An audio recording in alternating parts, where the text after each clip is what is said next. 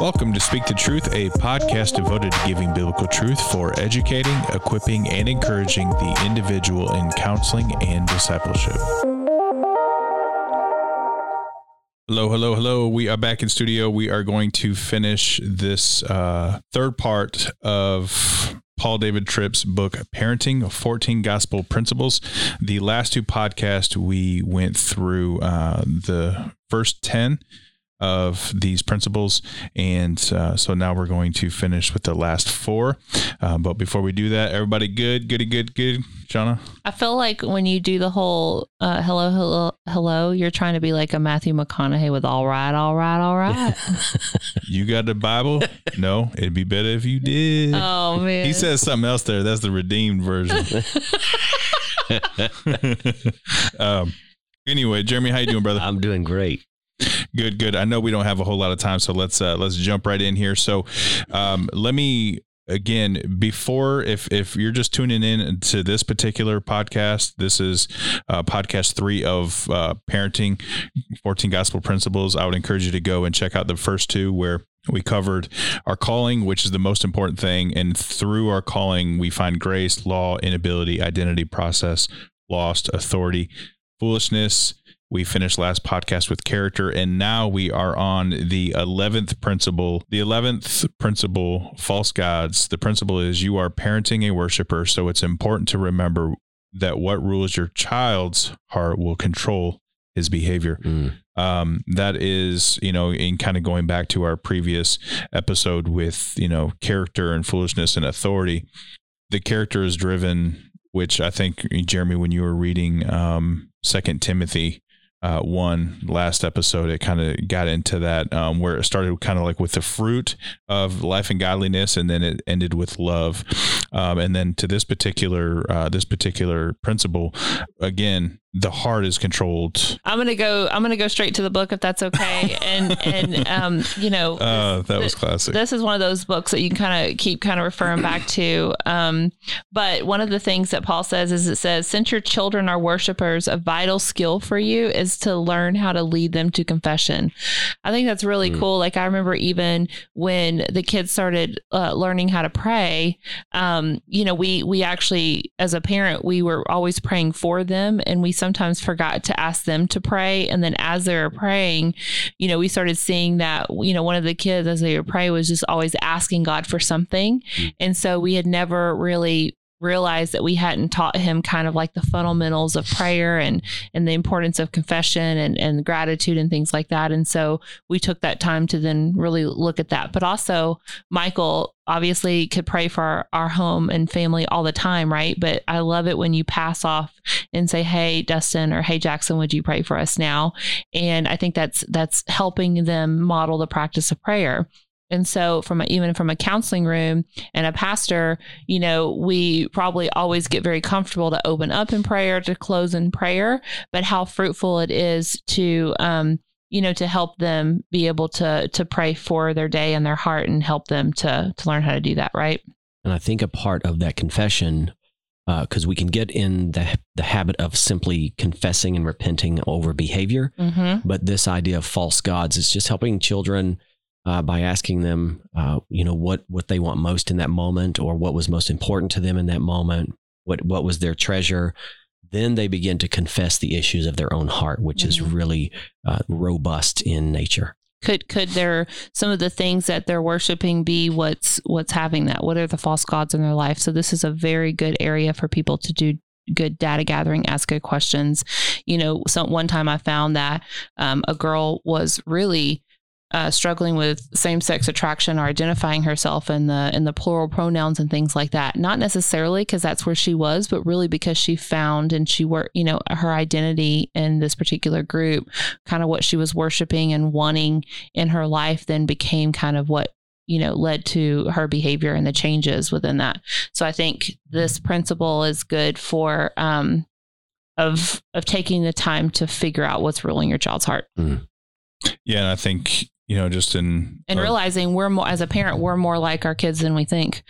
Yeah. Right. Yeah. Which is ourselves. Right. Which is, another kind of, it's the 4th principle, our inability realizing, and really, our calling. We're we're more like them than what we realize.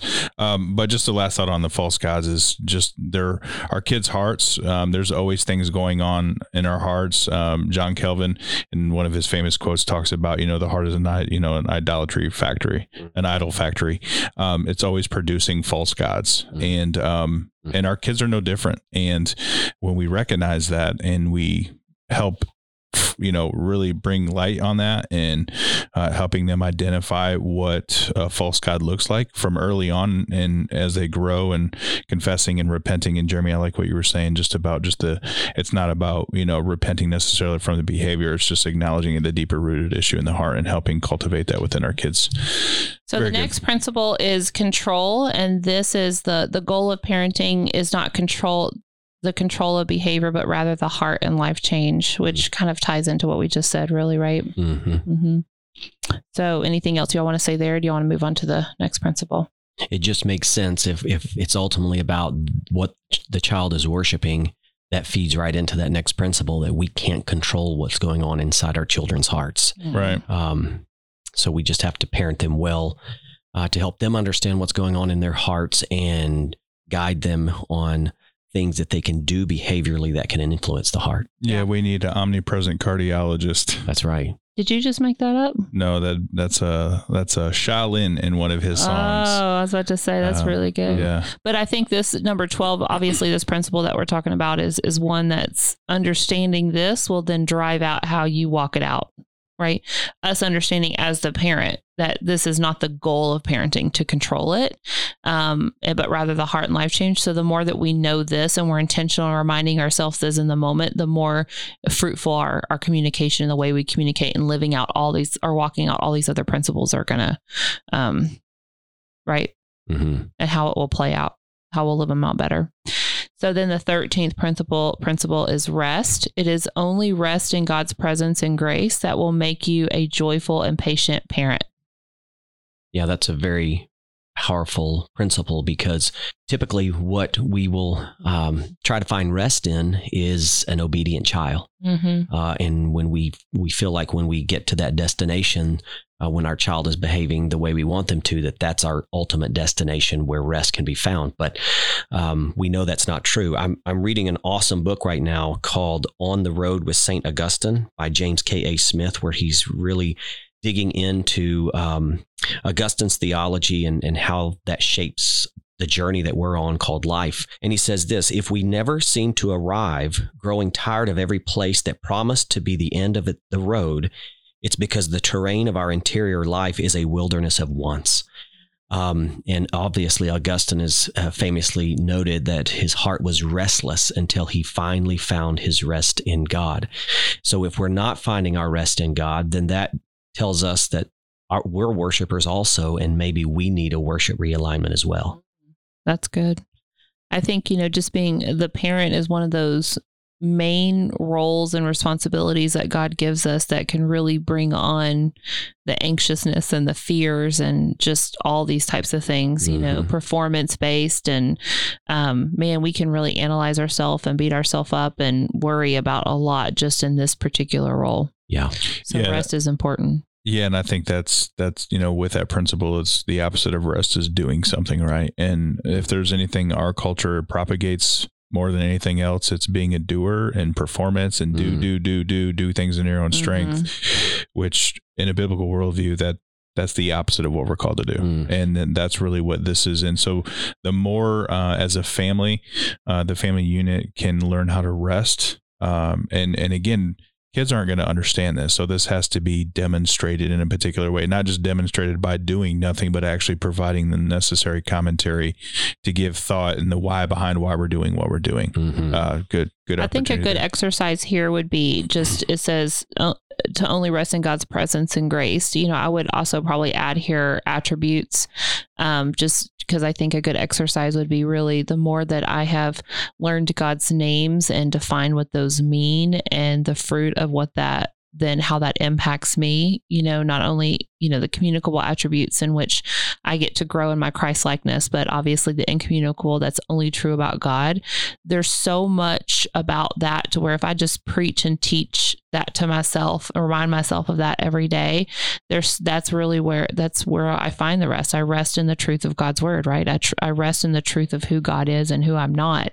And so I think a good exercise would be to either take your time in discipling and communicating and teaching others what those attributes are, like who God is, or give them those types of assignments to remind themselves or read something particular every day. And then what does that mean then for how you proceed in this particular, role or responsibility or whatever's specifically happening in their lives?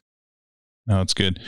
And the last principle is mercy, and this principle can't be overstated. It's necessary, just like grace. But the principle: no parent gives mercy better than one who is convinced that he or she desperately needs it themselves. So that that's a pretty good indication when as a counselor, when we're with parents, fathers and mothers who are so bent on their behavior and wanting to fix these things. And then when you ask them, well, how are you exhibiting mercy and grace? And that seems to be like a foreign concept based on the way they're responding. That may be a good opportunity for you as the counselor to maybe talk a little bit about grace and mercy with the parent at this point, because if they're not walking in that same mercy, and to Tripp's point here, that if they're not walking in that mercy, they won't be able to give it to their kids. Yeah, that's right. So, but yeah, Shauna, like you mentioned before, we could honestly take one of these principles and turn it into a 20-30 minute podcast for each one. But Max Lucado had a good quote on mercy, and I can't find it. I was going to try to communicate that here, but as I was looking for it, here's another one. He says, mercy gave the prodigal son a second chance, and grace gave him a feast. A feast. That's really good. But it's something about, I wish I had it memorized, but it's about where the offender isn't punished, but right here. Relationships don't thrive because the guilty are punished, but because the wounded are merciful. I really like that a lot. I think that's a really good one for this one. Well, I think that even goes back to Jeremy, your personal story with your own kid, right? And just you had the opportunity to give them the law. Yes. And you chose mercy. So, and that's simply giving to my children something they have not earned. Yep. When you're legalistic and based on law, they have to earn the favor. Yeah, good point with all the rewards and stuff. Yeah. One of my sons recently, he and I had a little exchange where I had to do the same thing. And that night he was supposed to, or planning to go out to a birthday party with a lot of his friends. And, really, he should have been grounded for a few days or a week or maybe more. Month, yeah. Yeah. But I walked into his room and we had a good conversation, and he was shaking in his boots, thinking he was going to be in big trouble. And I just took it again as an opportunity to say, you haven't earned going to this birthday party, but I want to impart the gospel of Christ to you right now. And you and your friends go have a blast. And that created a little text conversation between he and I, where he was just very vulnerable, and it really produced repentance in him and sorrow for what he had done. And I think it was just a great learning lesson that probably the consequence may not have softened his heart the way mercy did. Yeah. Yeah, like I do my time, but it's not changing my heart towards what I wanted to do. That's right. Yeah, to where the difference between those godly repentance and consequence versus worldly grief versus godly grief. Yeah, so I think a good reminder of that would be, the parent, and making sure that there's spiritual disciplines in place, and again, it's more about realizing that what we're trying to teach our kids are things that we also need to be reminded of and know. How can we show that grace and mercy and even God's love in its fullness if we don't understand it to be true ourselves, And And so then obviously it's then just an overflow. And so we can have more wisdom and discernment of those opportunities of seeing this as this is a perfect opportunity for that. In other ways we could act out of our own flesh and emotions. And so I think the more that we're in tune with allowing the Holy Spirit to lead and guide us in those moments, hopefully then the more fruitful it will be. Yeah. And just in closing in that, just something that, Tripp kind of periodically makes his way back around this point throughout the book is that your parenting reveals more about you than your child. Mm-hmm. Mm-hmm. And so true. Yeah. And ouch. Yeah. And well, it is. And so we need that, and that's kind of the idea. So with all of these principles, and honestly, these are absolutely born out of the gospel. And just to encourage, our lay leaders, our parents, and then our counselors, these 14 principles would be an absolute value to have in your counseling as a homework assignment. I would encourage you as a counselor to look at these, get the book, look at the scripture verses that go with it, create a homework assignment around these for any parents that may be struggling with their kids and just in general in their parenting. And just, it's a great resource. I'm glad we were able to take a few podcasts and really kind of speak to these. I was certainly reminded of some good principles here. So thankful we did it. And it'll be in the show notes, and go to christiancounseling.com for some great resources. Not just this, but just anything relating to parenting. Check us out.